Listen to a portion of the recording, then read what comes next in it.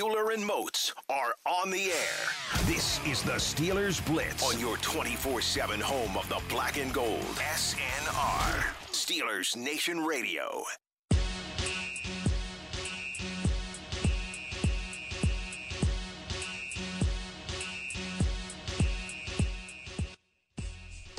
What's going on, Steelers Nation Radio? It's high noon on a Monday afternoon. That can only mean one thing. It's time to go inside the Electric Factory for the next 2 hours. He's Arthur Moats, the decade-long NFL vet.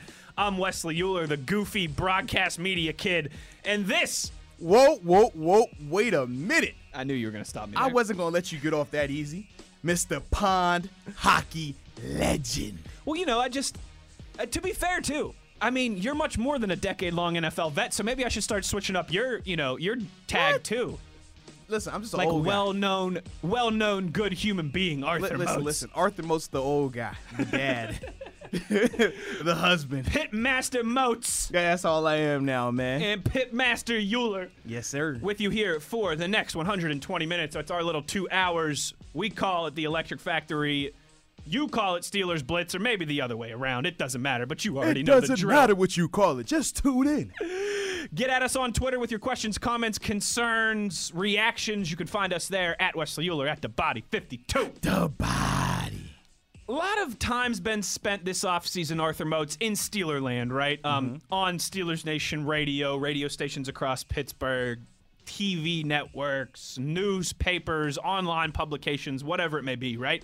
On TV, spoken on radio, written in columns. A lot of talk about, for lack of a better term, right, rebound seasons for Juju Smith-Schuster and James Conner. Bounce-back seasons, right? Back. And we've discussed that, I think, again, especially kind of in the gap, the vacuum in real sports content here. You and I, everybody else in Steelers land has discussed that ad nauseum over the last couple months. But you came in today with a better question for me. I think it was Friday, right? Or over the weekend, yes. Juju and James Conner both joined Nate Burleson for some interviews on the NFL Network. Shout out to Nate Burleson, too, man. Awesome guy. Killing it in the media. And he's so good on TV. He's just the kind of... The NFL Network, what they've done with their personalities, they have a really good mix of ex-players, of goofy jabronis like me. Like they do a really good job. Burleson has been chief most amongst that kind of And I like how he doesn't. network. He's not solely just sports too. He does some stuff with entertainment, television as well, man. So yeah, he's definitely doing his thing, man. He's a good interviewer. He knows how to get those guys to loosen up, you know, and he can play the angle of being a former athlete as well too. Talked about those. You know, those rebound seasons, those bounce-back seasons, if you will, for James Conner, for Juju Smith-Schuster, with those two guys. You came in here with a different idea. And you said, yeah, we could sit here and we could talk about that, but that's the same thing everyone's been talking about over the last few months. Who's going to bounce back? Let's maybe make the rubber meet the road here a little bit. Okay. If we can all agree that we expect both of them to have better seasons this year than they did last year, right? And maybe for those two guys, they're separate conversations, right? For Juju, yeah, he missed some time, but it was more so the production. With James, we know his production when he's going. It's just more so the availability. But Arthur Moats, you came in here. You asked a very good question. Very simple, very point blank. Just right to it, you know. This upcoming NFL season, the 2020 season, who has the bigger season, Juju Smith-Schuster or James Conner? And Moatsy, I'm going to turn it over to you, but that's just already, you know, I like these type of questions because there's a lot of sports. There's a lot of sports radio we can get into here, but I think right away, man, that's a loaded term. Bigger season. I mean, it is, man. What's bigger your definition season, of the bigger? better season. Well, when I think of bigger or better, the things I think of, number one, well, it's a combination. It's a combination of statistically, yeah. Sure. Who has the better season, but also the impact associated with that, because as we said before, we've seen in the past where Juju had more receiving yards, correct, than Antonio Brown, but we knew from an impact standpoint, AB's impact was greater and felt more than a Juju. So I think it's a mix of stats, it's a mix of impact as well, and I think it's a mix of the eye test. I think all three of those things kind of factor into this situation when we're talking about bigger or better seasons for the 2020 year between Juju and James Conner. Now, you alluded to the differences in terms of why their seasons last year weren't up to par. And the question marks surrounding both of them are still the same. Can they prove that they can be the feature? They can be the reason why this team goes to the playoffs. They could be the reason why this offense is one of the best in the league. Because we haven't seen either one of them be successful without Antonio Brown being on the field, without Le'Veon Bell being on the field in terms of the earlier part of Juju's career. So when I'm looking at those two things and I'm asking myself, man, who do I think is going to have the better year between those two? I look into their position groups as well. And I say, man, I feel like James has the clear advantage at his position in terms of being head and shoulders better than everyone in that room. This is not a slight at Benny Snell. It's not a slight at Anthony McFarland. It's not a slight at Jalen Samuels. But when you're breaking those players down, comparing them to James, Benny hasn't shown that he can be the type of running back that James Conner can be. We talked about Benny's going to need to make that second-year body transformation. We don't know what it looks like just yet because OTAs hasn't been able to take place like a normal fashion. Anthony McFarland, he's undersized but can fly. But obviously he's a rookie, so you don't know what to expect from him in year one. Jalen Samuels, we feel like he's really good, but right now he's more Swiss Army knife than feature. So when you're looking at James, clear cut, he is the best in that room. In terms of competition, the only competition that's going to happen is if he comes out and he's not up to par. Yes. Whereas when you look at the receiving room, I mean, people are debating right now who's going to have the better season next year between Juju and Deontay Johnson. Mm-hmm. I mean, Deontay showed some things last year that really has people excited about him, thinking that he can really emerge into something special. And did so without a future Hall of Fame quarterback throwing him the football. Absolutely. And he also did it with Juju in and out of the lineup. So when you're looking at Deontay, you have a lot more respect for what he was able to do and what he's capable of going forward. You also look at the young guy they just drafted in Chase Claypool. He's another guy that, man, when you're looking at what he can bring to the table from an athletic ability standpoint, you have to be extremely excited about him.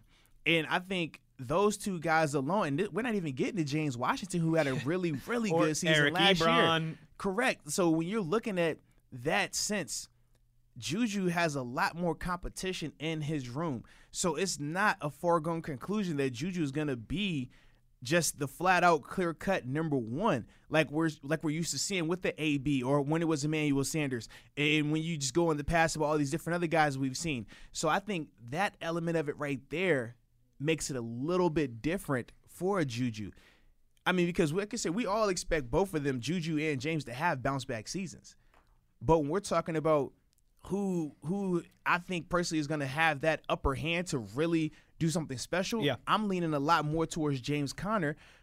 But like I said, this is barring any health concerns, right? Sure. And I think, too, right, we've said this, at this point in the calendar, you have to have these conversations assuming health. Correct. Because you'll just get completely off the rails and divert into a bunch of different things if you don't. So for me, when I look at James Conner and his situation, I think he has the upper hand because he's going to get full opportunity to be a feature. He's going to get full opportunity, especially early on, where you're going to have a guy like Anthony McFarland who hasn't had the full OTAs, who's going to have a unique training camp experience. So you have to assume that he's going to be a little more slower. of a learning curve whenever he eventually gets in the building. And then when you're looking at Benny Snell, like I said, we haven't had a chance to see if he was able to make that body transformation, that second-year jump that we saw with James Washington, that we saw with Le'Veon Bell. So if he hasn't done that, I don't expect him to be able to beat out a James Conner, who we already know. I mean, it's been documented online that, hey, this dude, I mean, he's putting in the work. He looks the part.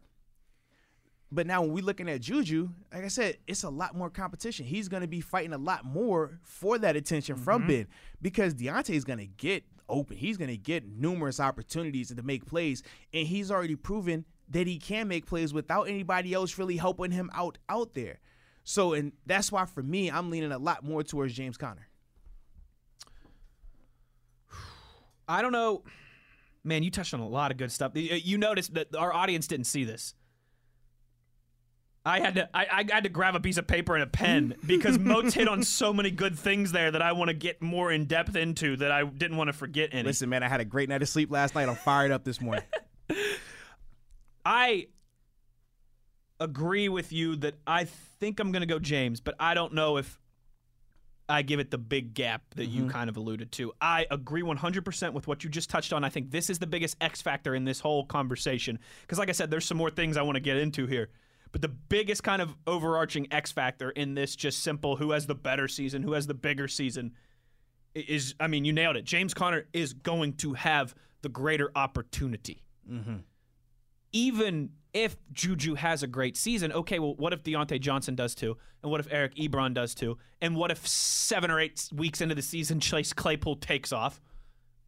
I didn't even mention Vance McDonald. Correct. I didn't even mention James Washington. Mm-hmm. I mean, there's a lot of mouths to feed there. Yes. And this is all coming off of Motzi, too. I think we'd be naive if we didn't mention this. Ben Roethlisberger coming off of major elbow surgery. You would like him to throw the ball a little bit less, too. Yeah, well, I mean, we would. Okay, you're right. I would say some people out here are like, man, have him throwing it 40, 50 times. He's back. Yeah. His last full healthy season, 2018, 68% of the time the Steelers threw the ball. Mm-hmm. I think you and I, at led least, the league in pass attempts. we'd like to see that number come down closer to 60. Yes. Now, you're right. Not everybody would agree with that, but I think that plays into this, too. There's going to be more opportunity for James Conner. But then I look right when I started thinking that, I thought about last season and down the stretch and with that opportunity, right? Because again, when we have these conversations, we have to assume health. But then I think when you starting to get into some of the minutia is where it's okay to bring up those concerns. Like, for example, right? You mentioned eyeball test big moments. Last year down the stretch, right? After week 8, James Conner dressed 3 times. Week 11, week 15, week 16. In those games, respectively, in order, he had 5 carries, 8 carries, and 6 carries. The opportunity for those big moments comes in the second half of the season, right? I mean, let's just be real here. Everybody knows, right? And Mike Tomlin talks about December football. Yeah, are there big games in the NFL in October? Certainly, without a doubt. But those big moments come in the back half of the season when you're fighting for position in the playoffs, when you're fighting for seeding in the playoffs.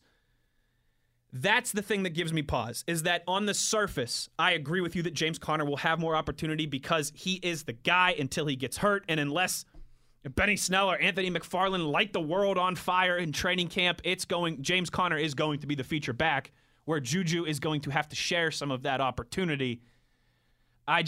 When we talk about crunch time, when we talk about the second half of the season, when we talk about weeks 13, 14, 15, 16, 17, I don't know. Maybe I think that opportunity might swing back around and it might be more opportunity for Juju to be making the big plays than James Conner. That's where maybe my concern comes back to some of the availability that we've talked about. Yeah, you're absolutely right, man. I think you definitely make good points in that regard. And I think that is the thing that makes this argument or this discussion so unique because there's so many ways that we can play on this. Well, what about this? Well, then that turns into that. And the same way I'm sitting here talking about James Conner and all these opportunities that we both agreed upon, we've been hearing the Steelers all offseason preach that they want to do running back by committee. They want to take James Conner's load and lighten it a little bit. So everything I'm saying in this regard of him having these opportunities, of him being the bell cow, of him getting this and this and this and this, I mean, it's a direct contradiction to what they're saying. And then we could take that, right, and say, okay, well, if they want to do running back by committee, well, are Benny Snell and Anthony McFarland and Jalen Samuels going to be good enough for them to do, right? Like, you're right. There's so much that goes into this. We can go back and forth with each of those arguments. I think we both agree we're much more confident in the Steelers' depth at wide receiver than we are at running back at this point as we stand here on June, what's today? The 8th. Yes. Yeah. And like I said, that's still not a slight at Benny Snell or Anthony McFarland or Jalen Samuels. It's just we know for a fact the receivers are a lot more proven. I mean, when we're comparing Deontay Johnson and James Washington to a Benny Snell, Deontay and James Washington have proven a lot more to this point than Benny Snell has. When we're talking about Juju, in terms of what he's capable of, we feel a lot more confident with him. Even with Chase Claypool, we're still projecting, but it still is a higher projection of success for him than it necessarily is for Anthony McFarland Jr. So I think that's the biggest thing when we're comparing the two and why we feel more confident in this room than another room. But I feel like that's how we could just keep going in circles with this in terms of why, for me, I'm still leaning more towards James Conner, because that lack of confidence means that he's going to get the lion's share. And sometimes just by you having more opportunities, you can make a lot more things happen. almost like that quality over quantity type debate. Yes. I think for James, he's going to have a lot more of the quantity element of it, whereas I think Juju, his impact is going to be very quality related because I don't see Juju getting the crazy amount of targets that we would see at AB. I mean, think about this. If Deontay Johnson had 53 receptions last year, and we're projecting that to go up because he's going to be playing with a greater quarterback, everybody can't have 100 receptions. Everybody can't have 100, 200 targets. It's not enough time on offense for that to happen. So how is it that Deontay's numbers are going to go up? Juju's numbers are going to go up. James Washington's numbers are going to go up. Oh, and Chase Claypool is still going to ball out. And Eric Ebron and Vance McDonald. Oh, and Ben's going to throw less? Yeah, it doesn't work like that. So for me, I don't see it how. Oh, you're making me scratch my head over here. So that's why. So that's why when I say from a statistical standpoint, I don't want to put all my value in that because I do think that Juju's numbers are going to be good, but I don't think they're going to look like what we saw from him in those first 2 years. But I think his impact is going to be felt. So that's why it's the combination of those two. Whereas I think James' numbers are going to look very similar to the Pro Bowl year that he had. But I don't know if the impact is going to be the same just because of the amount of touch, the amount of opportunities he's going to get. And that's kind of why I differ in that regard. But at the end of the day, the reason why I still think James Conner is just because right now, when you're looking at a full 16-game body of work, that you will feel that over time. Over 16 games of the high amount of touches, the high amount of productivity, you feel that. Whereas with Juju, I don't see it being a full 16 game, every game you feeling his impact like that. I just don't see it right now because of the other guys we just named. They're going to get opportunities to receive the ball. I mean, if we're sitting here praising Deontay Johnson, we're sitting here praising Eric Ebron, we're praising James Washington. Chase Claypool. How can Juju just dominate all of those guys in that regard? That's the part where I don't see that happening, and that's why I still feel that, like I said, that James Conner has the bigger impact, has the bigger season coming in 2020. A lot to debate here. We got to get to our first break. I want to continue this when we come back because there's some more that I want to get into along these lines with Motzi. At the beginning of this segment, right, you can correct me if I'm wrong here. I want to make sure I have this right. That there are 3 factors that play into who's going to have the better season, right? Statistically, what their numbers look like at the end of the year, how they contribute to the team's success, and then you said the eyeball test, correct? Yes. Right? Those are the 3. I want to. I think we've talked a little bit about the stats and the numbers, and maybe some of those big moments. But I want to get into more how those the big moments in the eyeball test plays into the team's success as well for these two guys on the other side. Also, if you've got the answers, you let us know on Twitter at Wesley Euler at TheBody52. The Body. Woo, we're starting off Monday with a bang here, Motzi. That's how you got to do it, man. Stick with us. Inside the Electric Factory, it's Steelers Blitz on SNR.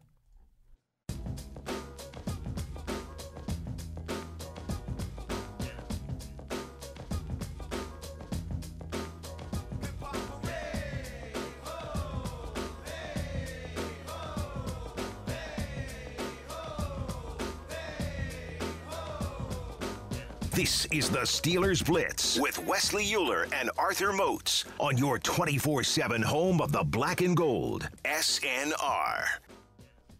Juju or James Conner?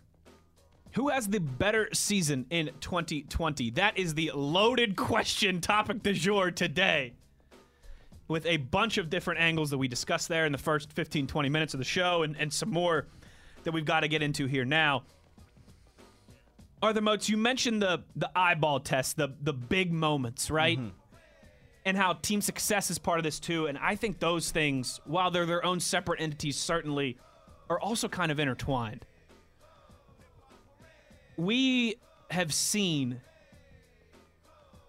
unfortunately, for Juju over the last 2 seasons, him fumble in 2 big crucial moments in games that the Steelers ended up losing. Oh, so now you want to go do that to me on this Monday. Why you got to start? Why you got to talk about that? Jeez. But yes. But I also think, too, where it's related for Juju, he's also made big plays in big moments for the Steelers. Last year was tough, but the year before, certainly 2018, when he came into the league, there were a lot of big moments that Juju had in a Steelers uniform as well. That, to me, I think, obviously the availability and what their stat line looks like at the end of the season is going to play into this discussion. But I think, particularly more so with Juju, those big moments are really going to play into how we evaluate his season in the fourth quarter, in the clutch, in the second half of the season.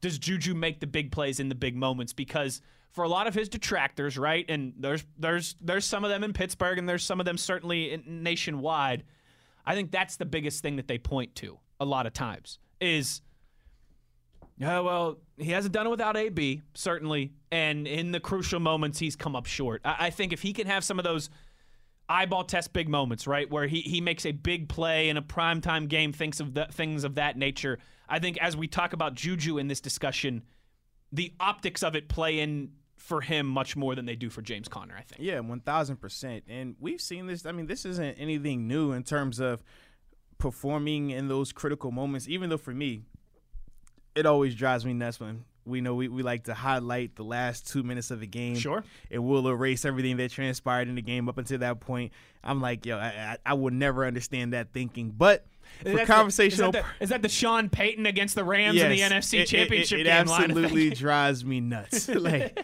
what about the 3 quarters prior to this? Yes. If the 3.5 quarters, if you would have took care of business, this play does not matter. But people like to do that. So you know what? Like I said, for conversational purposes, we'll go down that rabbit hole. Indulge me, baby. All right. So when we're talking about Juju in those critical moments, these are the same things that made us fall in love with AB. The immaculate stretch on Christmas night, the different plays that he made, the highlight reel catches, all in those critical end of the game against the Bengals correct, 2 years ago. Where you're deciding, okay, who everything is equal right now. This play is going to be weighted a little differently. Who's going to step up? And AB so many times made plays in those moments. Big Ben so many times plays in those moments. Le'Veon Bell so many times made plays in those moments. So when we hold Juju to that standard of what is he doing in those critical moments, that's why. And he's had some success, yes, but largely when it comes to those primetime games, when it comes to those critical playoff deciding games, he hasn't been able to produce those same results. And I think that's the biggest issue with him right now. And regardless of what it may be from, like you said, we pointed to some of the fumbles. We could point to some drops and things like that. Either way, he has to find a way to consistently perform in those moments, to consistently be reliable in those moments. And this goes for James Conner as well, because how many games have we seen where when we saw in the past with Le'Veon Bell, you knew, okay, it's fourth quarter, 6 minutes left, he's going to close this game out. We saw that with Jerome Bettis as well. Yep. 6 minutes left, he's closing the game out. Willie Parker. Take a defense, take your cleats off, it's over. We haven't necessarily seen James Conner do that on a consistent basis where he's proven that, man, this dude is a closer. Because we saw him even the year he made the Pro Bowl. Remember, up until that Denver game, he was playing well, but he had never really had that, man, just close out performance after performance. And then obviously after the Denver game, it kind of dwindled down in terms of his availability, in terms of his opportunities as well. So it's still question marks surrounding him in that department. But I think those two guys performing in those clutch moments in the fourth quarter, performing in some of those one-score game-deciding drives, stepping up and being impactful, that would definitely go a long way. And like you said, for Juju, man, that could definitely make him a ton of money as well, because when AB didn't lead when Juju had more receiving yards than AB, I think it was in 2018. Yeah, when he won team MVP. Yeah, when he won team MVP. From a league standpoint, everybody still felt AB's impact more because you knew in those crunch time moments, he was still going to find ways to produce. He was still going to make big catches. He was still going to be consistent. And I think that was the reason why, even though his numbers were down, he still was viewed as a top guy in the league because of those big moments. Against the Buccaneers, against the Bengals. Absolutely, yeah. Time and time again.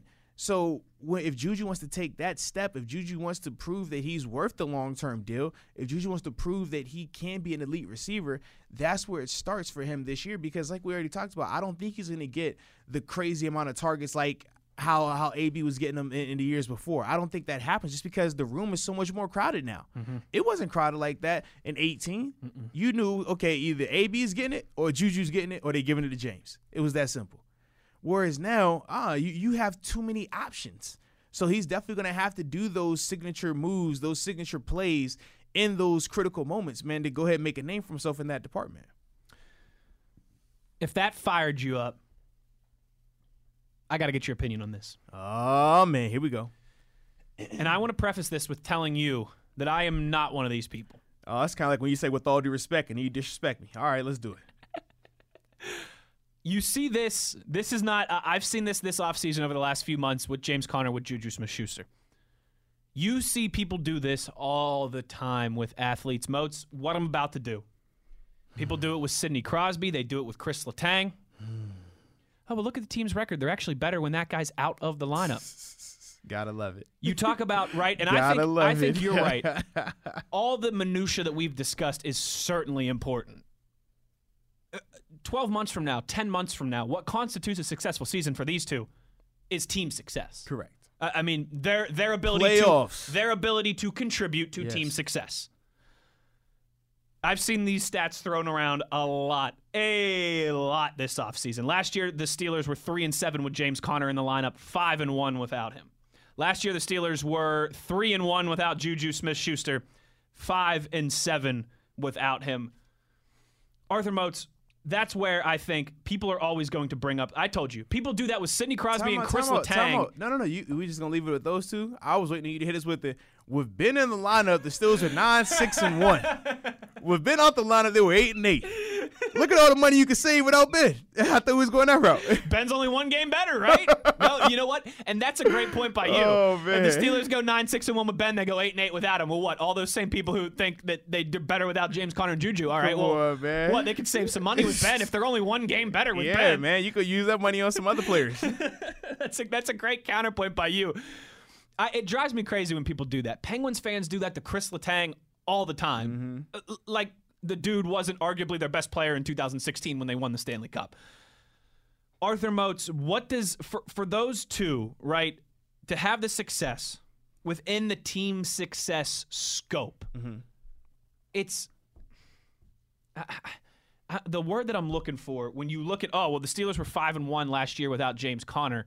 You know, they played their best football without James Conner in the lineup. I would say to those people, you're just looking at the scores on the stat sheet. You weren't actually watching the games. Correct. Because that's the eyeball test. That's the impact that's felt by just watching the game, seeing when he's out there. I mean, we talked about this even with Le'Veon Bell, right? When they were like, well, look, man, James Conner, his numbers were better than Le'Veon. He replaced him, and it's like, no, he didn't. If you look at the impact of when Le'Veon was out there, the attention he drew, the things that he opened up, that's all a part of the story. Don't just look at a box score and say, oh, this tells a story, because it doesn't. It only tells a piece of it. It doesn't tell you the whole story. And you're right, man, with James and with Juju, both of those guys, when they're on the field, the Steelers' offense is drastically better. It's that simple. When they're out there, they make the offense more believable. They make the offense more threatening. As a defensive coordinator, you get nervous when you see those two guys out there together versus the one of them or neither of them are out there. You're kind of like, all right, I ain't worried about, this guy per se. Okay, it's Benny Snell and Kareth White this week. I'm not losing sleep all the way like I will for a James Conner right now. Yeah, which is it's funny too because like against the Chargers when James Conner had 3 touchdowns in that game, right? I think 2 or 3. 2. I thought it was 2. He had the one receiving and one rushing. Yeah, the right? one on the sideline where he's like 20 yards. That's right. No one was saying the Steelers were better without James Conner. Against the Dolphins when he went for like 140-some rushing yards, no one was saying that the Steelers were better without James Conner. In that same Dolphins game where they needed all those points, by the way, to come back against those Dolphins when Juju had 100 yards receiving and a touchdown, no one was saying, yeah, but I think they would have scored more points without him out there. Arthur Moats, it's funny. You and I have talked about this off air when we do a lot of our Moats and I don't talk a lot of sports off air. We talk a lot of life when we're in commercial break. A lot of life. And when the microphones are cut off. Moats and I have said this over the really since the coronavirus started, but even more so with everything that's been going on over the past couple weeks. You can find a statistic. You can find a piece of evidence. You can find numbers, something. You can find a video clip. You can find an article. You can find something to support any stance, any narrative, any opinion. Absolutely. We see it every day. Just because there's one piece of information that says this doesn't mean it's a blanket statement, right? So just because the Steelers were 5-1 without James Conner in the lineup last year does not mean that they are a better team. Not at all. Without a healthy James Conner. All right, I think we solved it. Although I don't know.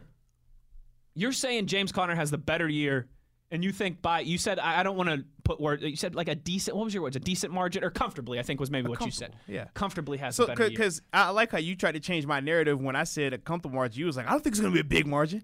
I said, I didn't say a big margin. A comfy margin. A comfy margin, meaning like, hey, it wasn't a 3-point victory, it was a 7-point victory. That's comfortable. It's not a 14-point victory now. We're not saying that. It's not a 9-point victory. You know, we're just saying, like, hey, it was comfortable. Like, you know, hey, they had us at the beginning, but, you know, we came back on them. Like, it was good.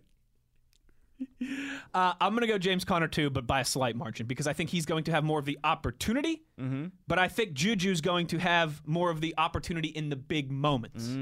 So I'll give James the edge too, but not. I'll go a little less wiggle room there than Arthur Moats. Hey, I can respect that. When we come back here on the other side, speaking of another guy that we're looking for a big 2020 from, Ben Roethlisberger, Arthur Moats, the odds are out for the NFL Comeback Player of the Year 2020. Okay. Where's Ben Roethlisberger on that list? Where's some other names on that list? How do we think that could shake out?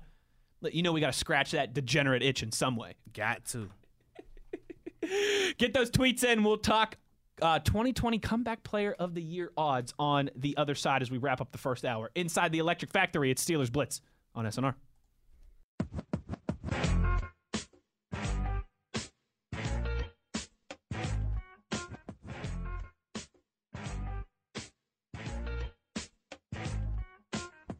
This is the Steelers Blitz with Wesley Euler and Arthur Moats on your 24/7 home of the black and gold, SNR.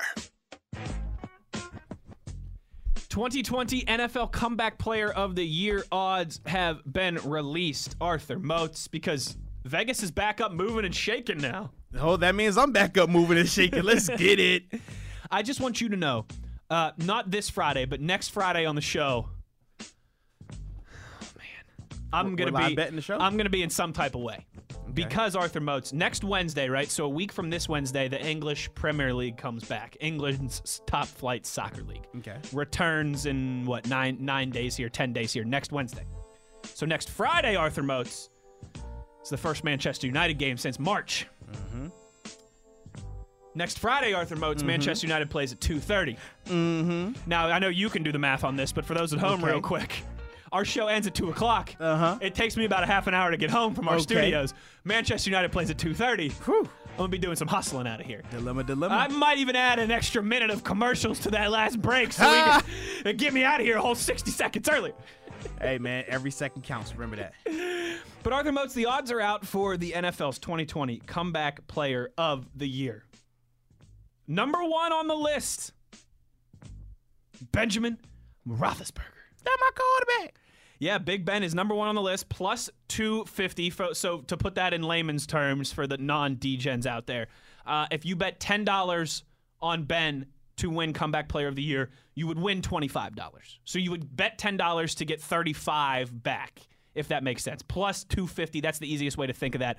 $100 bet, you win $250. $10 bet, you win $25. So if you made a $10 bet on Big Ben to win Comeback Player of the Year, and he does, you would get $35 back, so you would earn... Look at you educating all the non-DJs You would earn... I feel like when we do this kind of stuff, we have to... You're such a good guy. You know, because for a long time in my life, I was a sports guy and all this and that, and I didn't really completely understand odds. If you told me, like, 4-1 odds, I get that. Yeah, you bet $1, okay, 4-1. That makes sense. But when it was, like, plus 250, plus 700, minus 325, what does that mean? Just kind of think it in terms of $10, $100 increments. But listen up, though. You ain't even got to work that hard. You just go on the Fox Bet app, and it'll tell you exactly when you put the money in with the odds. It'll tell you what your projected winners will be. Keep it simple. It's like the calculator for you. Use a calculator. Keep it simple, stupid. Yeah, keep it simple. You worry about the cash. Let the app worry about, you know what I'm saying, the odds and how much is what and all that good stuff. So there's some interesting cases on here to evaluate Arthur Moats. Like I said, number 1, Ben Roethlisberger. Number 2, Rob Gronkowski. Gronk. Number 3, J.J. Watt. Number 4, A.J. Green. Okay. And I should say tied for 4th and 5th are A.J. Green and Nick Foles. So there's your top 5. 1, Ben, 2, Gronk, 3, J.J. Watt. Super Bowl MVP, Nick Foles? That guy? That guy. Okay. Big Ben, 1. Gronk, 2. J.J. Watt, 3. And then A.J. Green and Nick Foles tied for 4th. 6th, Baker Mayfield, tied with Matthew Stafford as well. So they would be 6 and 7. Cam Newton checking in at 8th. Those are your top 8 before you get to some of the really long odds, Arthur Moats. So before we talk about some of the other guys, because there's a name in there that's going to intrigue people too. Fair in your mind, you think that Big Ben should favor, should be the top dog, the leader of this pack. 1, he's a quarterback, obviously, so you know how that plays into Everybody loves quarterbacks. Everybody loves quarterbacks. He's had a longer time to recover, sustaining that injury in September as opposed to if he would have sustained it in November or December. And maybe some of the stuff that we've seen with him working out with guys and like that too is playing into this hype. Big Ben, not vastly favored over guys like Gronk and J.J. Watt and A.J. Green, but you think that's right in your mind? Yeah, I do. I think when I'm looking at some of the other guys, like for Gronk, for example, even though his year away from the game was different than Ben's per se, I still have more concerns about his health and availability when he gets back out there compared to Ben's. Sure. If that makes sense. Yep. Just because of the history of his style of play and how, this is a guy that has been injured a lot more than Ben. We saw his last few games in the National Football League. He didn't look he looked like an old man. He did. Like, he looked beat up. A year off isn't necessarily, you might get healthier, but you're not getting younger. Correct. And then when we look at J.J. Watt, he falls in a similar boat to the Gronk situation where the past couple of years, when he's healthy, yes, he's dominant, but we see the trend with him as well. A.J. Green, his situation in Cincinnati, I don't think it's really going to help him enough. Yeah, they're not going to be airing the ball out like that. And you're going to have to be winning to get that. You've got a lot of weapons on that offense that you're going to distribute the ball around. Yeah. I'm not worried about Nick Foles. I would love for Baker to get it for the history element of it. To be, I think, maybe the only number 1 overall quarterback within 2 years. Yeah, man. I think that would be such a Baker accomplishment. Let's talk about that for a second. You're right. It would fit in line with his Shout career. out to Ryan Tannehill for this, man. Yeah. If it wasn't for Tannehill, we wouldn't even be talking about guys having bum seasons and they come back and get comeback player of the year. At least Tannehill was, 7-8 years into the league? Yeah. Still a first rounder, though. And didn't start the year as the starting quarterback. Correct. Baker Mayfield's entering his 3rd season. He's going to be the starter from the get-go. He was the first overall pick 2 years ago. Like, dude. That guy could be comeback player of the year. Comeback from what? His terrible progressive commercials and talking too much? I would just love for him to get that award just so we could just show how much of a Browns-type, Baker Mayfield type award this would be. Like, you sucked that bad after being the number 1 overall pick that it took you 3 seasons to win comeback player of the year. You were still under your rookie deal. Not even a 5th-year option. Right. You're still on your rookie deal as the number 1 overall pick. With the whole year left on the contract. And you're going to win comeback player of the year? Man, get out of here. Because if you're looking at it this way, Baker Mayfield's a smart bet. Yeah. If all he has to do is have a good season and he can win comeback player of the year, that's a smart bet. Absolutely, man. Like, Matthew Stafford is a proper comeback candidate of the year candidate. I would feel better about Cam Newton if I knew which team he was going to. Now, see, though, I agree with you on that. That's what I thought at first, but let me play devil's advocate here. Okay, let me play the other side of Cam Newton here. Mm-hmm. What if Cam Newton just continues to kind of wait, right? Mm-hmm. We get into training camps, we get into the preseason. Mm-hmm. There's a team that has their quarterback injured, and Cam Newton can slide in and start for that team, or maybe even it's a Tannehill-type situation where Cam Newton gets signed by a team, but he takes over halfway through the season. Okay.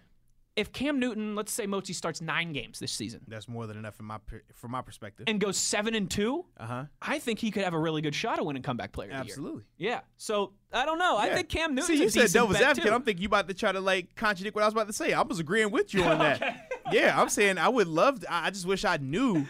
Because, it's a difference if he's going to a Jacksonville or a New England or a team where you know he's going to get a legit opportunity to be the starter. If he's doing the Jameis and he's going to, back up or everybody says Pittsburgh, and he was coming here, like, his odds, I don't like that because he's not going to get the opportunities. What about the Indianapolis Colts? We talk a lot about how they have a really nice roster. They just need the quarterback play. Funny thing is this. Initially, you say no because Phillip Rivers, but I say yes because of Phillip Rivers. Mm-hmm. Because you know what he looked like last year, and it's safe to say he's on a decline, and they're going to be a team that's wanting to do whatever it takes to win. So midway through a couple of games, he's not looking good. They're a lot more inclined to make that switch. And they've got a roster that a quarterback could come in there and have success. So, I mean, for that situation, absolutely. But I just need to, before I would take the money and put it on that Cam Newton odds, because he's definitely my favorite out of these. Yeah. Even more so than Stafford? From a betting standpoint, yes. Okay. Because I just don't think the Lions are, the Lions can't make win noise. Enough games. They're You're right. To win these awards, you got to win games. Yeah, they're in the wrong division. If Stafford was in any other division, it would be different. Then what about a Nick Foles in that regard? What if the Bears can go 10-6? See, this is my thing. I think it's the same situation because right now the Bears' identity is solely what? They win because of their defense. So regardless of if Nick Foles comes in there and they win 10, 11 games, the general, I guess, the general thought process when you're looking at the Bears is going to be, man, the defense went off. The defense did this. So I think that hurts Nick Foles in that regard. And Nick Foles has never been, I mean, obviously he had the one Pro Bowl season, but he's never been viewed as a guy who puts the team on his shoulders and just leads. A top five quarterback. Right, because even when he went on that run during the playoffs and he got Super Bowl MVP, it was, okay, the defense was still balling. Yeah. But then he just went crazy in the Super Bowl. And the changed the NFC Championship game and Correct. the Super Bowl. He was not good against the Falcons Correct. in the divisional round. He was not good. at all. So that's the difference with that. So that's why for me, if I'm putting money down, it doesn't make sense to put the money on Ben just because the odds aren't good enough. Like, you're not going to you're going to make money, but you're not going to make money. If you're going to make that. a long-term, we call these futures bets. Right, because this is going to take a long 7-8 months. Well, if you make the bet now. This is when the odds are the 10 best. 10 months. 9, right, yeah.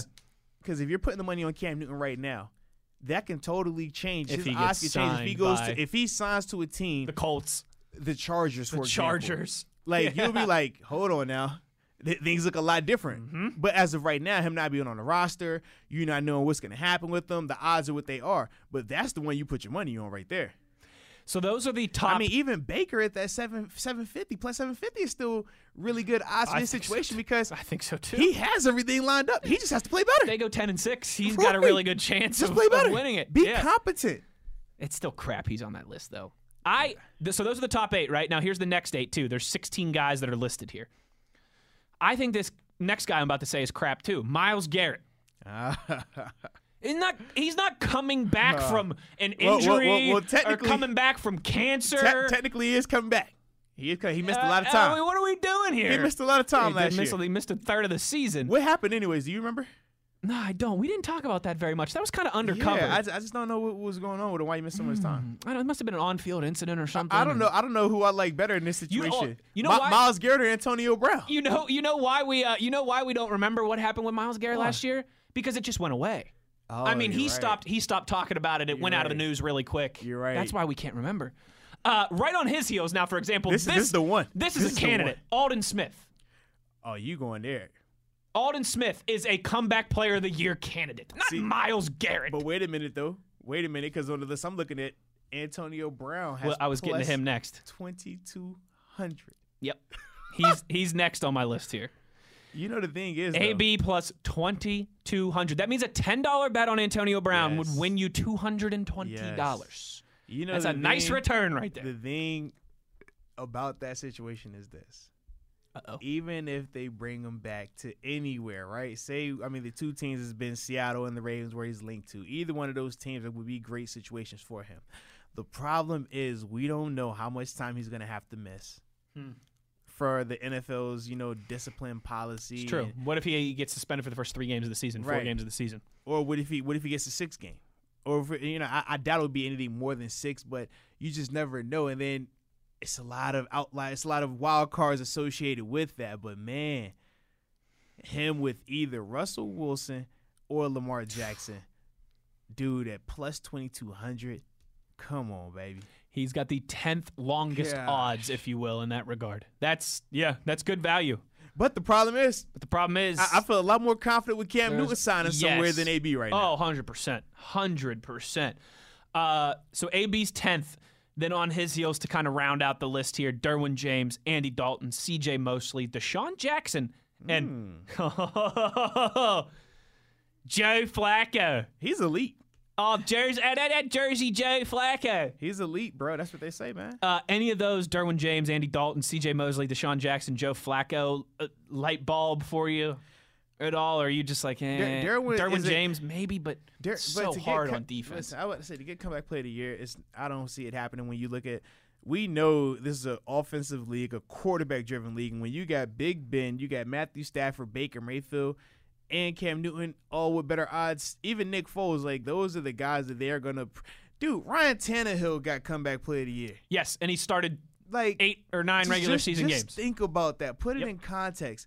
They want offensive players to get the award, okay? Yeah. It is what it is. Yeah.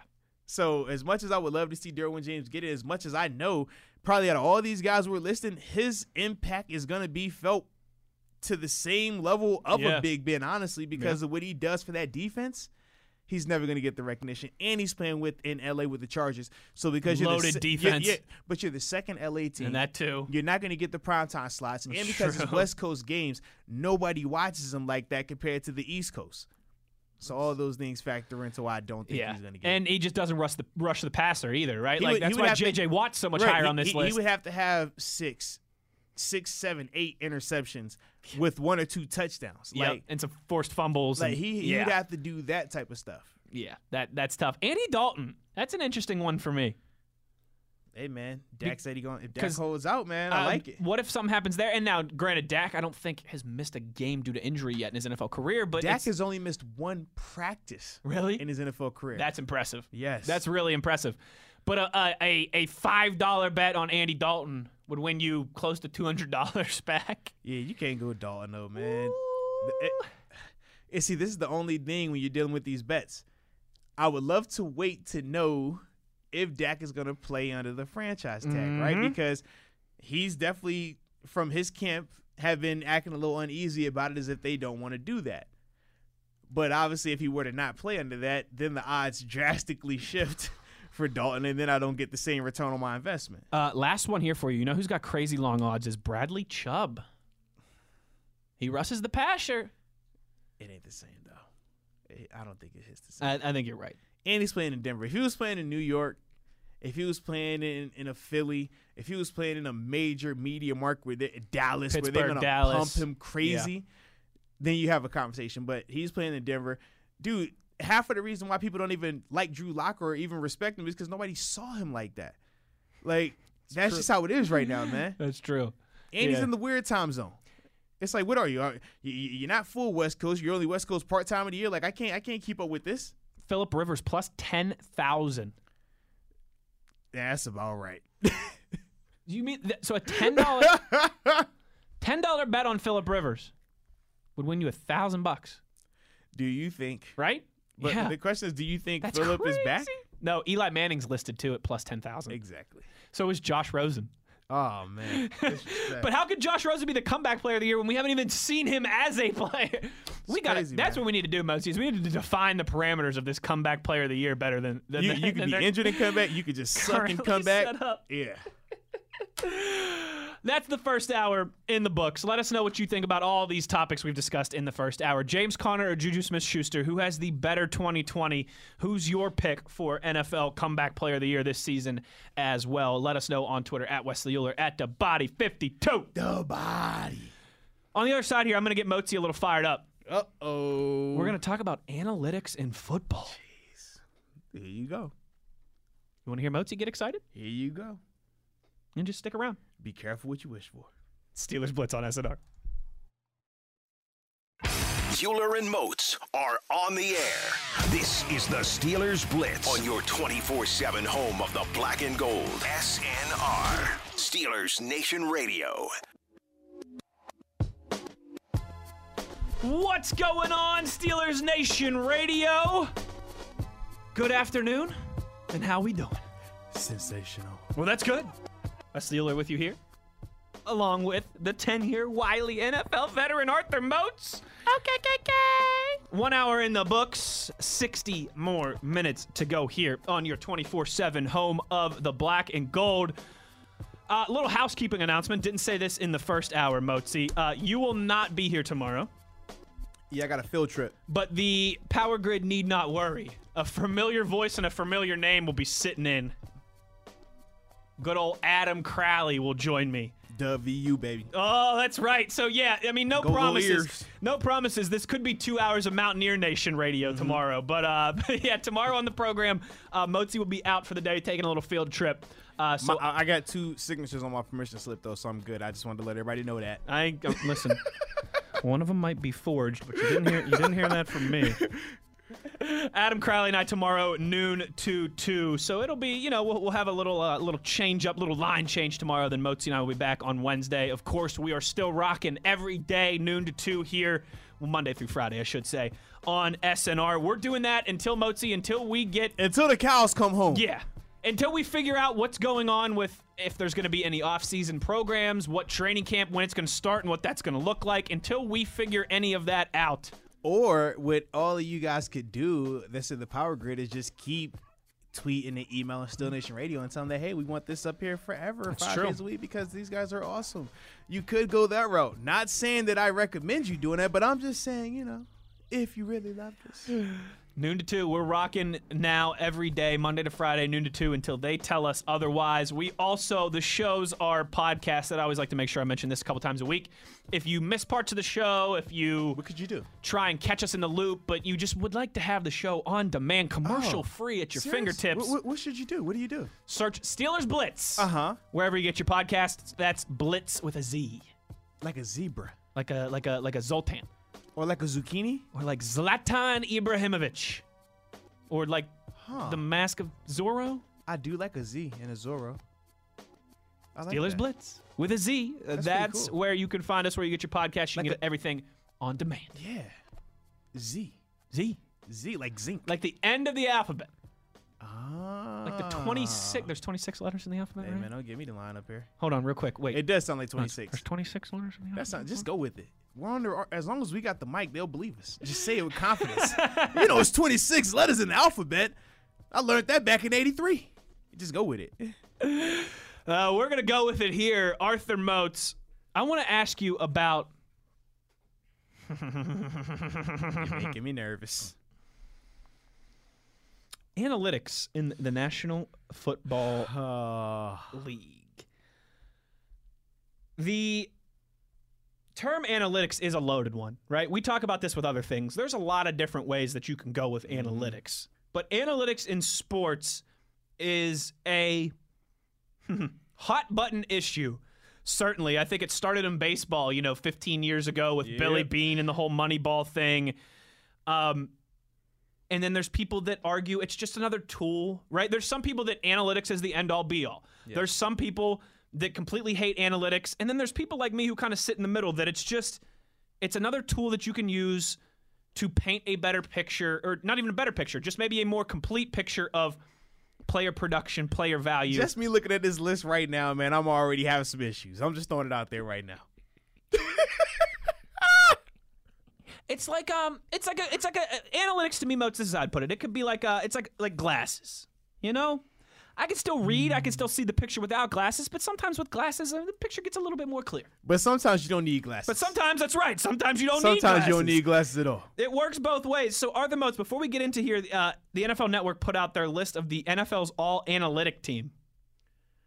I want to know, as a decade-long NFL veteran, your thoughts on next-gen stats and these things that have been becoming more and more prevalent in the National Football League. Hated it. No, man, the reason I've never been a big fan of analytics is because, for me, from an analytical standpoint, I shouldn't have been in the NFL, nor should I have played as long as I did. And there were numerous times where certain organizations lived and died by the analytical curse. Yes. They felt that the people on their roster, regardless of productivity, regardless of skill level, if they check the box in terms of the height element, the weight element, the speed element, how big is his hands, how long are his arms. They felt that if that was all checked off, that player should be on the field over a guy that may not check those boxes, but when you look at his productivity compared to that said player, it wasn't even close. So that's why for me, I've never been the biggest fan of analytics. And we've seen it in numerous sports. Like you said, with baseball, I look at basketball and everybody's pointing to the Warriors. Oh, from an analytical standpoint, it's better to shoot threes than it is for long twos. I'm like, no, it's better because you got Steph, Clay, and KD out there, and they can shoot the lights out. 3 of the top 10 shooters in league history. I'm like, yeah, so when you have that, that's going to work. But you go take that to a team where they don't have those 3 guys. Take that to the New York Knicks. And you're not going to tell me that shooting more threes than shooting twos is going to be better for you. I don't want to hear that. Correct. So that's always my biggest issue when it comes to analytics. And I do feel like for guys that struggle, and I don't want to say guys because I use the term guys as general. It includes guys and ladies and everybody in there. That's an inclusive comment, just throwing it out there. You mean in the blanket term guys? Yes, but I do feel you people. I do feel that individuals will use the analytics to mask their inefficiencies when it comes to evaluation. For people that don't have the and it's less about if you played or not. Because, I mean, I've been around some awesome people from a scouting standpoint, from a player development standpoint that have never touched the field at any type of high level, highly competitive level, but they know what they are looking for. They understand how to develop. They understand how to project. And those are the guys that you don't necessarily need analytics for. You can use some of the analytics portion to help benefit what they are already fully capable of doing, but it's not their end-all, be-all. It's just another chapter in a long, long book. Right. Whereas for the individuals who like to specialize in analytics, for the individuals who like to say that analytics tell you everything, the end-all, be-all, if he isn't good analytically, then you don't want him, those are the guys that I have a large disdain for, to say the least. Okay? I could tell. So that's why for me, I just never been a fan, because I feel like if you understand how to evaluate, if you understand what you are looking at, if you understand how to develop players, if you understand how to project if a guy can be good or not, you don't have to rely 100% on analytics like a lot of people have been doing lately. Well said. So I'm looking at this list, right, of the all-analytic team. Hey, we got 2 Steelers on defense. Well, first off, it's trash up front. You gonna put Lamar Jackson up there over Patrick Mahomes? You serious? I don't want to hear it. It's trash. I'm sorry. What are we talking about here? Derrick Henry's your running back. We serious? Come on, man. Come. Yeah, over Zeke. Stop it. It's trash. I mean, I like McCaffrey as a flex. That's cool. The receivers, okay. Michael Thomas and DeAndre Hopkins. I can get with that. George Kittle at tight end. Debatable. Yeah, but certainly. But he's in there. He's definitely in there. Right. I can understand that. If we're looking just at analytics, I would have thought it would have been Kelsey. I would have too. Yeah. From an analytical standpoint. But that's the part I Boy, like. puts up big numbers. Tunsil at left tackle. Quentin Nelson at guard. The other Kelsey makes it at center. Jason Kelsey, Brandon Brooks next to him. Ryan Ramczyk at right tackle. Defense, Aaron Donald. See, I feel like it's a lot of debatables in that offensive line as well. I'd say Quentin Nelson I'm cool with. Yes. The other one's debatable. Highly debatable. Defense, Aaron Donald, not up for debate. Okay. Even for a Pitt hater like me. Calais Campbell, debatable. Zadarius Smith, he's really good, but debatable. TJ Watt, he's fine. He's fine. We like him. These 2 linebackers. Demario Davis. And What are we talking Eric about here? Kendricks. And Eric's a good dude. He is a good dude. Eric's a good dude, man. Spent some time with him before. He's a good dude. I say he is a good dude. I know. I'm not putting neither one of those guys above Bobby Wagner. I'm not putting either above one of those Darius guys Leonard, in the top 5. Above Leighton Vander Esch. I'm not putting them over any of those guys. What are we talking about Edmonds? here? Not a chance. Like, that's the analytics, though. Under what universe, parallel or this one, is Demario Davis the top 5 linebacker? Please tell me. Please. 3-4 or 4-3, it doesn't matter. 0 universes, sir. Like I said, 4-3, 3-4, 46, bare front, goal line defense, does not matter. Please tell me where Demario Davis is top 5 linebacker. Nowhere, sir. Corners, Stephon Gilmore and Tre'Davious White. We're cool with that. I'm fine with those. Safeties, Minkah Fitzpatrick and Jamal Adams. I'm fine with those. And then they have Tyrann Mathieu listed as their flex defensive back. No Derwin James. I'm No chalking up to the injury. Derwin James, I'm chalking up to the injury, Chalking up too. to the I'm with injury. you on that. Arthur Moats and analytics. I love story. Analytics. Whoever came with the term, I just want to. No, you know what? Because during the climate we're in right now, we have to uplift. So I'm gonna work on loving these analytic creators. I'm gonna work on listening to them and being a better person because they really rub me the wrong way. I don't think you understand, Wes. You know how many times I've sat in a room with a higher authority and they're telling me because of this and that and that and that. And I'm listening to this conversation. I'm like, man, you're telling me a whole bunch of nothing compared to what I'm telling you about productivity. What do the numbers say? What does this productivity say? When you turn on the tape, what does it say? What does it tell you? Mm-hmm. What does it tell you? I don't want to hear, well, you're not 6'4", 260. I don't want to hear that when my productivity says what it says. Motzi, I love analytics in baseball. You know why I love analytics in baseball? Because everything's controlled. Yes. Nobody runs a different offense. Nobody runs a different defense. Time out. And you don't have to account for the physical element of, man, when this guy gets hit in the face, his demeanor is going to change. You don't have to worry about that in baseball. I don't have to worry about this batter coming up here. Oh, man, he got hit hard last time. He ain't going to swing the bat the same way this time. No, I'm not worried about that. Right. I don't have to worry about that. It is, of the major sports, it is the most controlled year to year. I mean, baseball has changed the least of all the sports. You don't have to worry about rain. You don't have to worry about snow. No. It's perfect. Because if it's bad weather, you just play a doubleheader the next day. Yes. Yeah. There's a finite number of outs in every. Some NFL games, one team runs 70 plays, the other team runs 50 plays. Yes.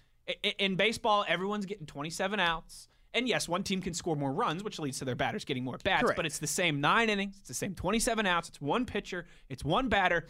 That pitcher doesn't run a different. And I get there's fastballs, there's sliders, there's righties, and there's lefties. That's different than. But it's not a 3-4 defense or a 4-3 defense. A West Coast offense versus spread offense versus pro style versus a 2-back set versus a single back set versus a 5-wide set. We're not worried about all that.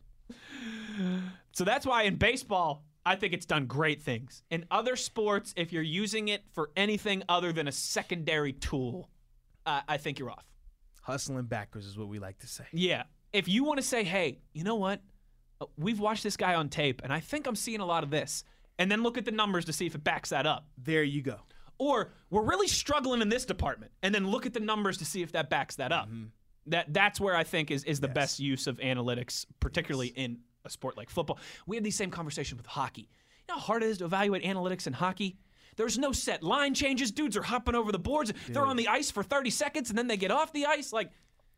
But people I think because of the success that you saw from it in baseball, it was very large in baseball. WAR is a legitimate, fancy stat, huge analytical tool. Yeah. But because of that success, now all the other sports have said, you know what, we got to find our version of WAR. And it's like, no, some things are just specific for that sport. We don't need that in this sport. That's not how it works. And we're speaking to a very football-centric audience here. Now, granted, I know a lot of our listeners are big sports fans in general. For those who aren't, WAR, what is it good for? Absolutely nothing. Say it again. WAR is a baseball statistic that's come about in the last 15 years or so. Wins above replacement. So essentially, if you added this person to your roster, how many additional wins would they give you? Or how many wins would they take away? Because it works in a negative manner too. So just to explain to everybody, that is what WAR is. It's worked really well in baseball because it's very accurate in baseball. And if you ask what is it good for in the NFL, absolutely nothing. Absolutely nothing. Say it again, y'all. Oh, I like it. You are WAR. Analytics. What is it good for? It just rubs me the wrong way. I can tell. And I wanted to talk about it since that was on NFL.com today. If you want to find that all analytical team article, that's where you can go to get that. I don't recommend you waste time doing it, though. On the other side here, Arthur Moats, Albert Breer of Monday Morning Quarterback has put out some information about training camps and what those could look like. And as we get closer and closer to trying to figure out what the kind of the restart of the NFL season is going to look like here. We'll discuss that when we return. Inside the Electric Factory, we got about 40 minutes left, so get those tweets in now. We'll get to them to wrap up the show at Wesley Euler at TheBody52. The Body. Steelers Blitz on SNR.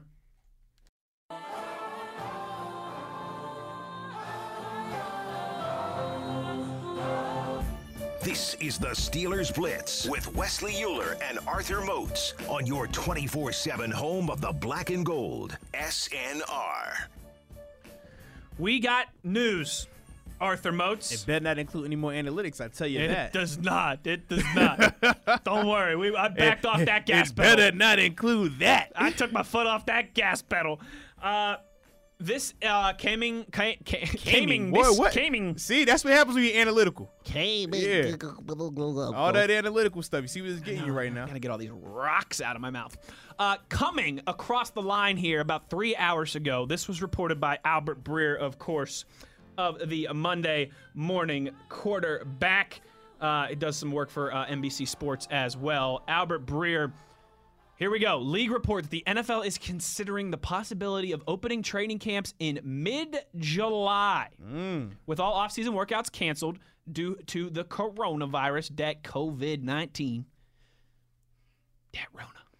No, that Rona ain't good for you. With all offseason workouts canceled due to the coronavirus, the NFL is looking to give players extra time to get acclimated before the regular season. The Joint Committee on Health and Safety is recommending that players get an early start in training to limit the risk of injury. Teams are allowed to report to training camp 47 days before their first regular season game, but that rule could be voided this year due to circumstances. So for those who don't know what the normal timeline looks like, right, Mozi? Last week in July is when NFL teams, that 47-day mark is hit. Mm-hmm. And it is you get the extra week before if you're one of the two teams that's playing in the Hall of Fame game. So, but just so how people know, like Steelers training camp for the most part, I think the past 2 years started on like July 27th last year and like July 29th the year before. Yeah, so it's usually that last week, July, that last Wednesday, Thursday, yes. Because usually the first padded practice is like that Friday or Saturday. Right, and like typically. Tuesday is like move-in day. Yes. Then you do a day or two of just shells and no pads, and then you kind of get it ramped up. So a mid-July training camp would be like 2 weeks earlier ahead of time. Oh, Lord. It'd be a little bit hotter out there. And I think, right, the big thing in this is the limiting of the risk of injury, which is something that you have talked about and you have great experience with, right, that when you don't have time to get your body ready, you see more injuries. We see this in every sport, not just football. When there's been lockouts, when there's been delayed seasons, there's always an uptick in injuries in those years.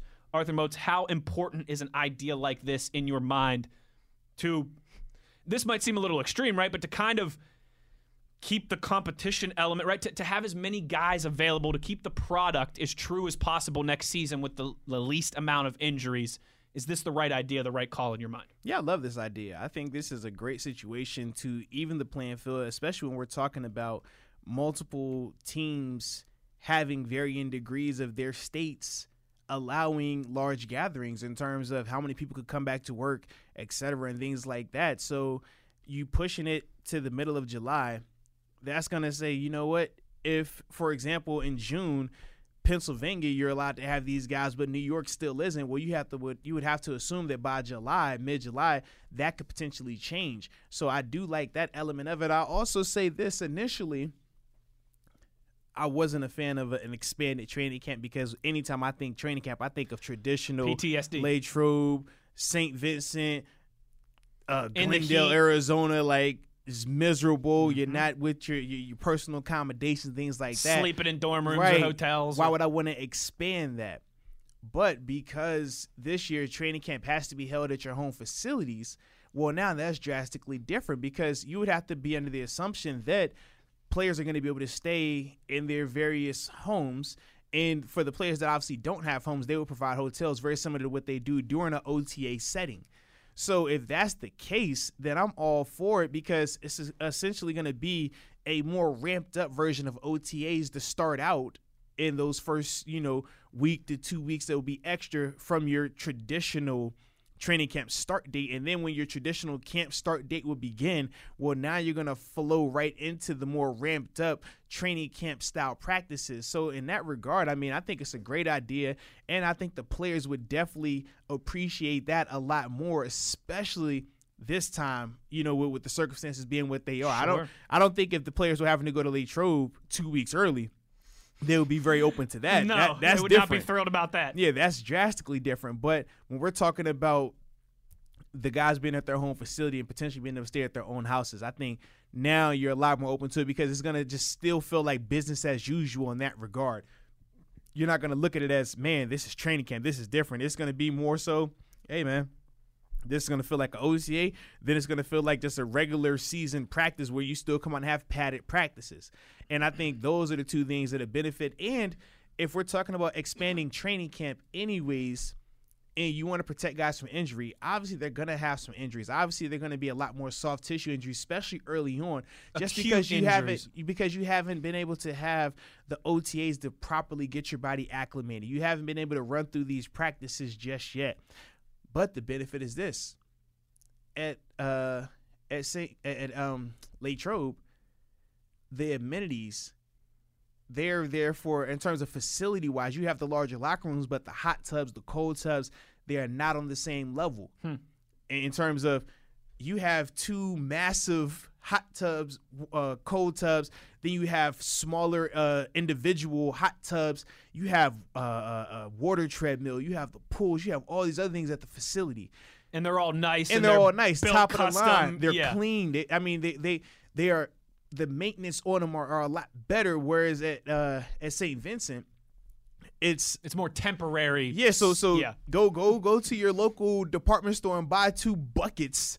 I mean, like the full body buckets, or in some situations, just a big trash can, and you're gonna stuff it with ice and water to make it a cold tub. And you're gonna jump in there. And you're gonna jump in there. That's that. It's no jets. I mean, and by the time 2 or 3 people that got in there, you like, yo, wait, I'm not getting in there after you guys. Y'all filthy. Especially with all that Rona. Yeah, and especially in training camp, like you learn a lot about guys. Like some people, you think, oh man, you gonna shower before? They hopping right in that, and it's grass filthy. on their legs still, dirt blood, on their elbows. Everything is filthy. So you're like, I don't want to get in that. Whereas at least at the home facility on the south side, you know the chemicals in there, you know the filtration system that is already built in. It's like a pool in that design. Yeah, it specializes in cleaning and keeping it healthy, which is why you can have so many Sanitary. people in there, and you don't have to worry about the infections, the MRSA, and all that other stuff. Ugh. So for me, I'm even liking that so much more in that department because of that, especially when you're talking about people trying to minimize the soft tissue injuries or recover from those injuries.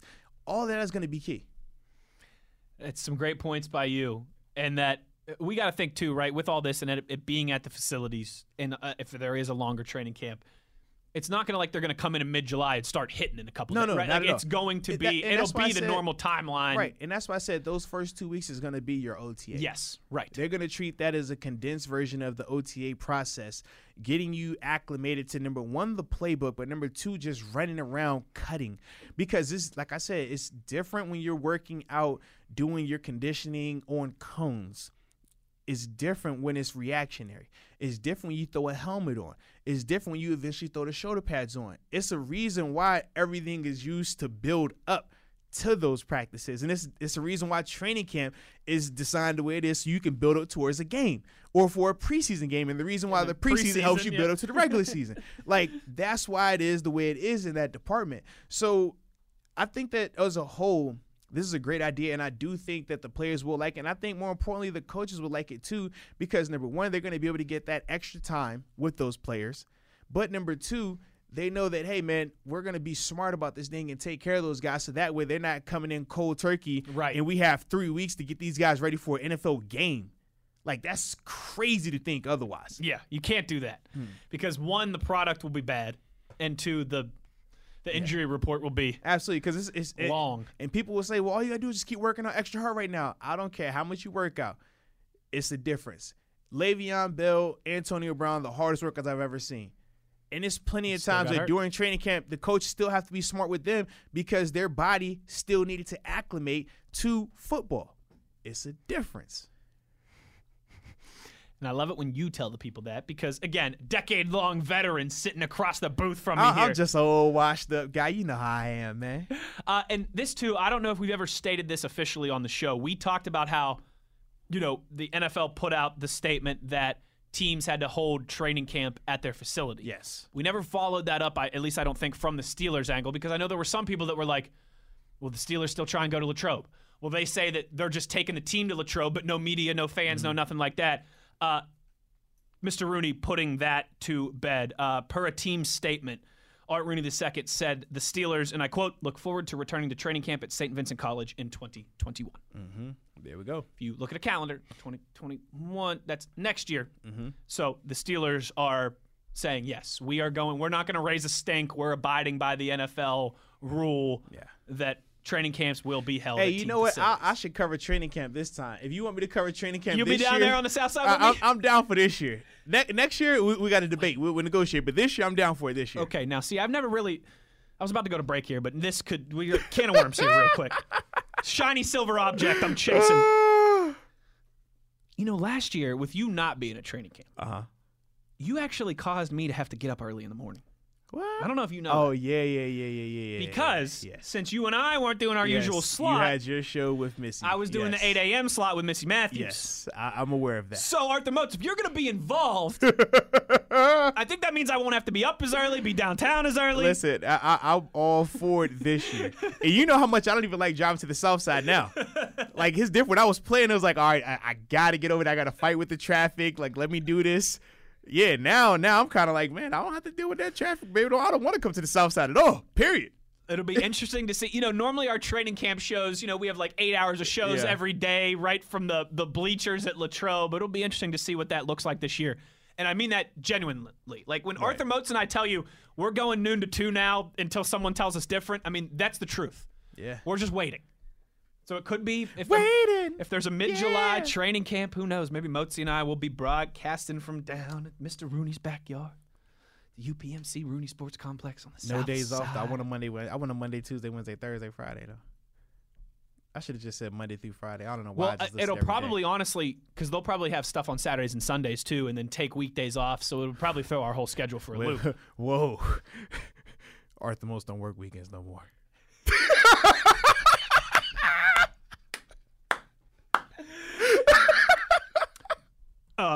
If Arthur Motes doesn't work weekends anymore, Wesley Euler doesn't work weekends anymore. Arthur Motes don't work weekends no more.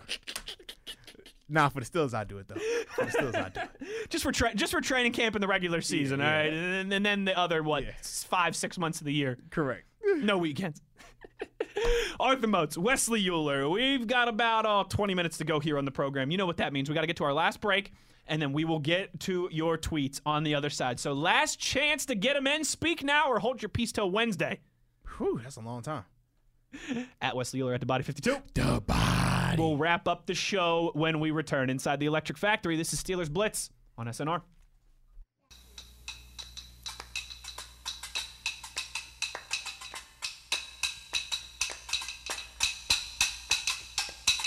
My grandma and your grandma were sitting by the fire. My grandma told your grandma, I'm gonna set your flag on fire. You're talking about midnight. This is the Steelers Blitz with Wesley Euler and Arthur Motes on your 24/7 home of the black and gold, SNR. Wrapping up the show, as always, with your tweets. We got some good ones, Motzi, so without further ado, let's jump right in here. Gregory, I like Gregory. He always asks the off-the-wall questions. Let's go. What you got for us, Gregory? Gregory should just start writing the 3-question Thursdays for me because this is a perfect 3-question Thursday. Who would make the best UFC matchups? NFL Player Edition, Coaches Edition, and Commentator Edition. Cool. From a commentator standpoint, I would love Chris Collinsworth versus Tony Romo. Here's a guy versus the guy that tells you every play that's happening before it happens. That's solid. Oh, man, that's solid. Oh, I got to think, dude. That's Coaches Edition, Players Edition. Jeez. Coaches Edition. Oh, no. Oh, I just thought of a Player Coaches Edition. Edition. Give me Andy Reid versus McVay. Ooh. Yeah, I want the size mismatch. I want to see, the new school versus the old school. Both of them offensive gurus and all that. Let me see how that goes. Interesting. This is clean. I like this. This is. I want to see somebody beat up Bill Belichick. I don't know. Bill Belichick with the cutoff sleeves. He tough. He's tough.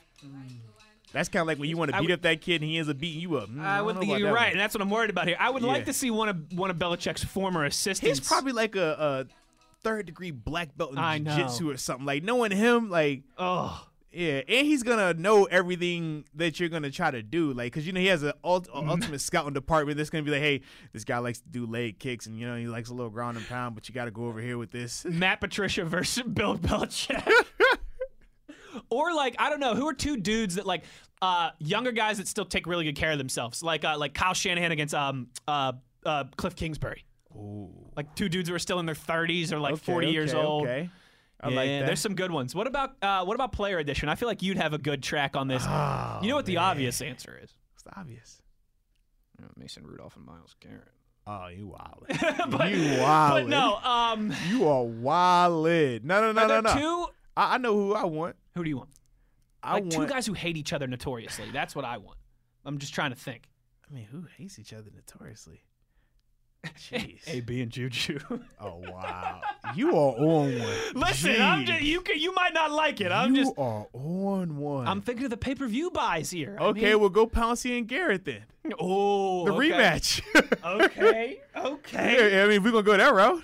I feel like there's got to be like an offensive lineman and a pass rusher too that are like always going at it. There's some good ones. If you've got some good ones, tweet us. You know what? You and I will both get in the car and we'll be like, "Oh, we forgot about." Matter of fact, give me Cameron. Give me Cameron Jordan versus Big Ben. Like he's not Hall of Fame. Like Jalen Ramsey against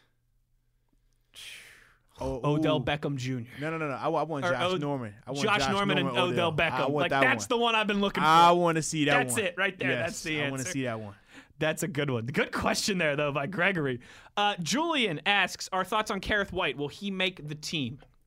I think if he does, it's going to be mainly in his special teams role. He's going to have to really carve out a stake there because you're already thinking about from just a money standpoint and draft capital standpoint, you have to be under the assumption that James Conner, Benny Snell, and Anthony McFarland are shoo-ins to make the roster. 100%. Now, when we're talking about Jalen Samuel, I feel like he is the fourth guy, and it's debatable in terms of if they keep four guys in that room. I think they will, just because of, like I talked about, the uncertainties with James Conner in terms of how he can progress throughout a whole season from a health standpoint.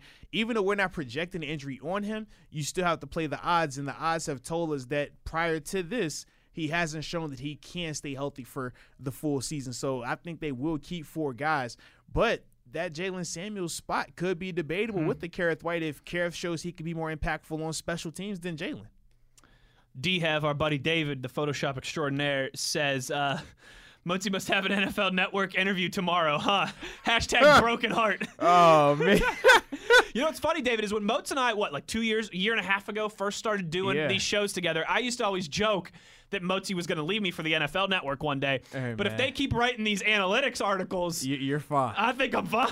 You are fine. I can't do it. Won't do it. Can't work with them. Can't coach them. Harry says, in regards to the question of Juju and James Conner, who has a better season, he says neither. He thinks one of the newcomers is going to have a big year instead of Conner or Juju. Harry's calling his shot there. If we're sitting here a year from now, we're talking about Chase Claypool in that respect. See, this is my problem. Like newcomer, I wonder, could you count Deontay Johnson as a newcomer as well too, since he's just finished his rookie year? Yeah. I think that's what Harry means this too. This is my thing.